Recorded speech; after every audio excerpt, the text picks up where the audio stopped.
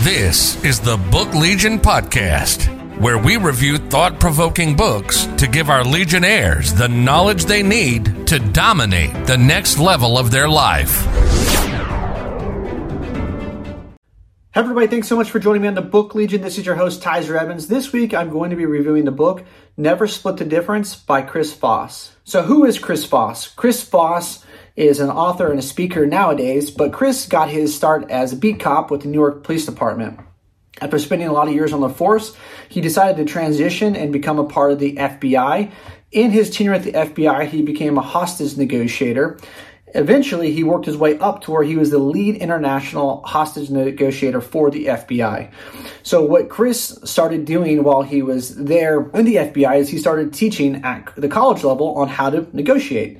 I believe it was actually at Harvard where he was leading a class on negotiation. So negotiation is a super powerful tool, obviously, in sales. So this book is really meant to be more of a sales tool. I like to look at sales just as more of effective communicating, right? So this is a lot of the principles that he talks about is how to have effective communication to be able to get through to your client or your prospect. So with that being said, what I'm going to talk to you about is my 3 big takeaways from Chris and what he teaches in the book and what he teaches around the world. And what he speaks about is how to have effective communication and how to negotiate appropriately with people. And a lot of the main takeaways from me that we'll discuss is really just about how to lower people's guard, how to get through to them effectively. Some of us are so guarded, it's that saying that people love to buy, but they hate to be sold to. And so all you're trying to do is just lower that barrier to entry so you can just have a conversation with somebody. So let's get into my 3 favorite takeaways. So the first takeaway for me that he talks about right in the beginning of the book in chapter 2 is mirroring and labeling. And these are very effective techniques. I used to call them something different when I taught sales reps from teams that I've managed in the past. But let's talk about how he looks at mirroring and labeling. So what mirroring is oftentimes when someone is speaking and you want further clarification, or if maybe they're being a bit guarded, you simply phrase the last 3 words of their sentence. So if someone's saying, Ty, I am just not interested at this time, you could phrase it like, not interested at this time? And what that would do is prompt them to keep talking. Or if someone's talking about, my favorite color is black, or my favorite food is pizza, you would say, favorite food is pizza? Right? And what that'll do is it'll prompt them to give you an explanation for the reason that they said XYZ statement.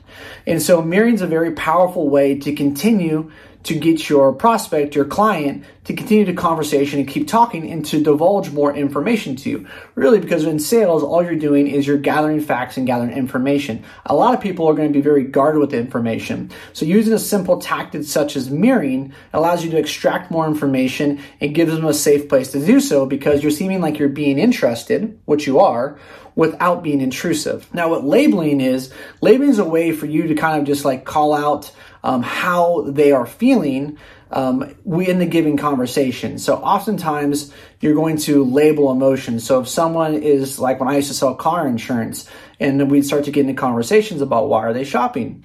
And people would say, well, I'm looking for better coverage because I was in an accident and blah, blah, blah, blah. And so labeling would be what I'm hearing is that you're seeking better coverage because you were in a bad experience where you were underinsured, which caused financial straits at home. So you're looking to seek more robust and better coverage to protect you and your family. Am I hearing you correctly? All right, so I'm just simply labeling the conversation or aspects of the conversation. And what labeling and mirroring does, especially I feel like labeling, it's like you're rephrasing exactly what the person said. And by you doing that, it makes that person feel as though they have been heard. And it also gives you and them an opportunity where if you didn't label correctly, where they can correct you and say, no, that's not exactly what I meant. Well, great. What did you mean? Again, sales is all about just effective communication. So it's not about trickery. It's not even for me, it's not about persuasion.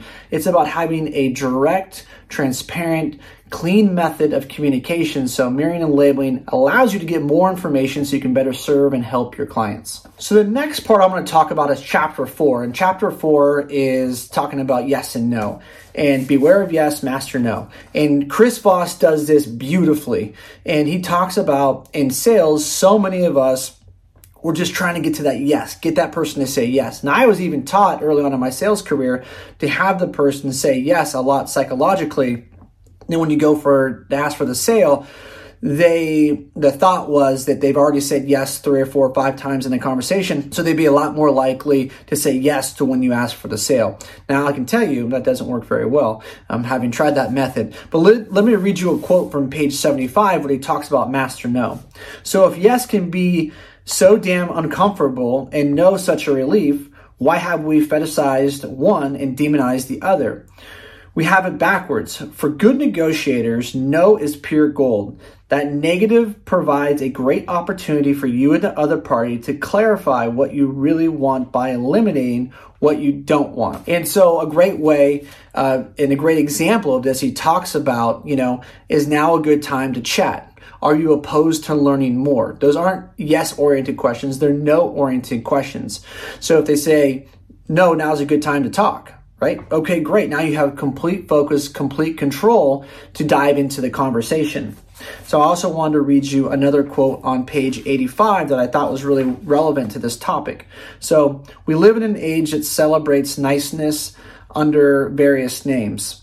No starts conversations and creates safe havens to get the final yes commitment. An early yes is often just a cheap counterfeit dodge. And I've experienced this a lot in my sales career. Oftentimes people say, yeah, that sounds really great. Send me an email. Yeah, that sounds really great. Let me talk to my spouse.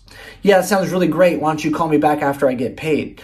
All they're really doing is they're just simply trying to push you off because they feel uncomfortable saying no to you because you're being so strong looking for the yes that they're going to give you the yes that you're looking for. They're going to push you off a couple of weeks that they have to, talk to somebody else. They have to get paid. All these different types of really what they are is excuses because they don't want to talk to you anymore. And then you're going to spend the next 3, 4, 5, 6 months chasing that person inevitably, but just to get a no. So I like that he just kind of calls it out for what it is, that, when we start to ask no-oriented questions, it gives people the chance to feel safe. And this is what he talks about on page 88. No creates safety, security, and a feeling of control. It's a requirement to implement success.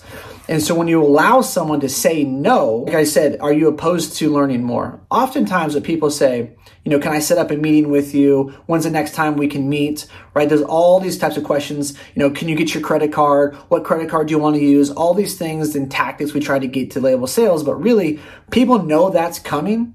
So they start to get anxiety, which when they start to get anxiety about you potentially asking them a yes-oriented question, it creates friction in the communication, which turns them off and dilutes your sales. So asking no-oriented questions gives them a safe place, and really you're giving power and control, or at least perceived power and control back over to your prospect by asking them no-oriented questions. This is why I really like this method. So, I would do a deep dive into chapter 4. It's probably the most meaningful thing for me with learning to make sure that I'm asking the right type of questions to help lower the guard of the prospect or client I'm currently working with, and also give them an opportunity to be in control and have power within the conversation as opposed to a salesperson dominating the conversation. So the last section I'm going to cover is on page 128.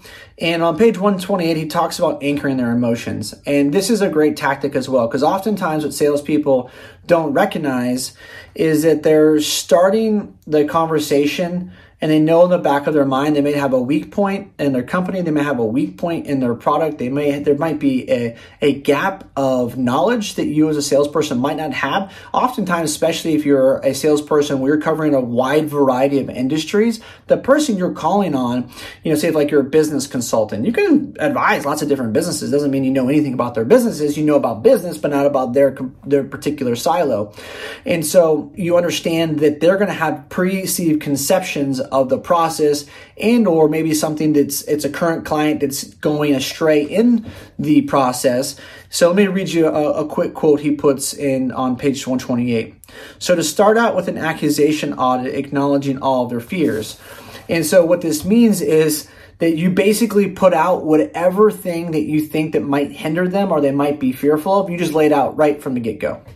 So if someone's worried about the cost being too much, or they're worried about, it could be a million different reasons, you just get right to the chase about whatever that is. If you work for a small company, they may be worried about that you're a small company, they've never heard of you, they understand the branding. And that's where you just say, hey, I realize we're a small company you've never heard of before. I can completely appreciate that. There's definitely some juggernauts out there. But the reason why we're best suited to help someone in your position, from what I've heard from our conversation, is because we are so small that we can give individualized attention to your needs on a very personalized level. You're not going to be another just cog in the machine. You're not going to be another customer just thrown in, never to hear from me again as your sales rep, and then put with customer service and become siloed in a big organization. So that's just one way of framing it, where you're acknowledging their fears, the thing that's in the back of their mind, like, I don't really know. This company's only been around for 5 years. They're kind of small. Or I know XYZ company because they've been around for 80 years and they're much more well branded.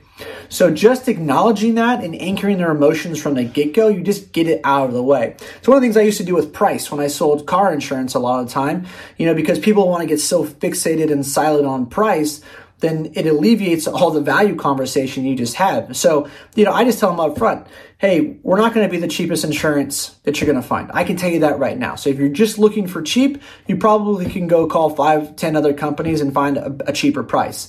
Now, but let me ask you a question. If you removed price from the conversation and money were of no object, what would you be looking for in an insurance company? And really what that was, it just kind of called out, we labeled, we anchored their emotions that they're concerned about price, that we know that price is an issue, but let's table that for a second. Let's really talk about what you're here for. And then you can dive in to really and get to the meat of why, because oftentimes people aren't always just shopping for price. Sometimes it is, but oftentimes because they had a bad customer service experience, maybe they switched the price midterm, they renegotiated contract terms, all these different types of variables, but oftentimes you'll just get, we're just shopping for a better price. And again, that's just someone kind of putting a hand up in your face because they're used to salespeople trying to pitch them hard as opposed to just listening and having effective communication. So anchoring their emotions from the beginning allows you to tell them that you understand where they're coming from and you acknowledge their fears, and it gives them a safe harbor then to dive into the deeper rooted issues of what you hopefully can solve with your product, good, or service. So overall, Never Split the Difference. I will tell you honestly, probably one of the top 5 sales books, best sales books I've ever read. I don't even know if Chris Voss considers this to be a sales book, but that's just how I look at negotiation. But life's a negotiation. You negotiate with your kids, your partner, your parents, the guy at the grocery store, whatever. You negotiate with people all the time. So it's just an effective way for you to learn how to have better, effective communication. Yeah, I'll put a link down in the show notes so you guys can purchase the book. I believe the book's between $10 and $15. It's a nice book. It's about 260 pages, so not a super long read, but what's great about what Chris does throughout the book is he's a phenomenal storyteller. So you get all kinds of great stories from real life hostage negotiations while he was in the FBI, and then how to apply the things that you're learning in the book, or at least how he applied them in a hostage negotiation, which is oftentimes life and death, right? So if these principles are applying in life and death situations, then of course they're going to work when you're selling, equipment or pharmaceuticals or whatever else, insurance, whatever you do. So the link will be down there. I definitely give it a thumbs up. So one of the top 5 best sales books or effective communication books I've ever read. If you guys haven't done so, please subscribe to the podcast.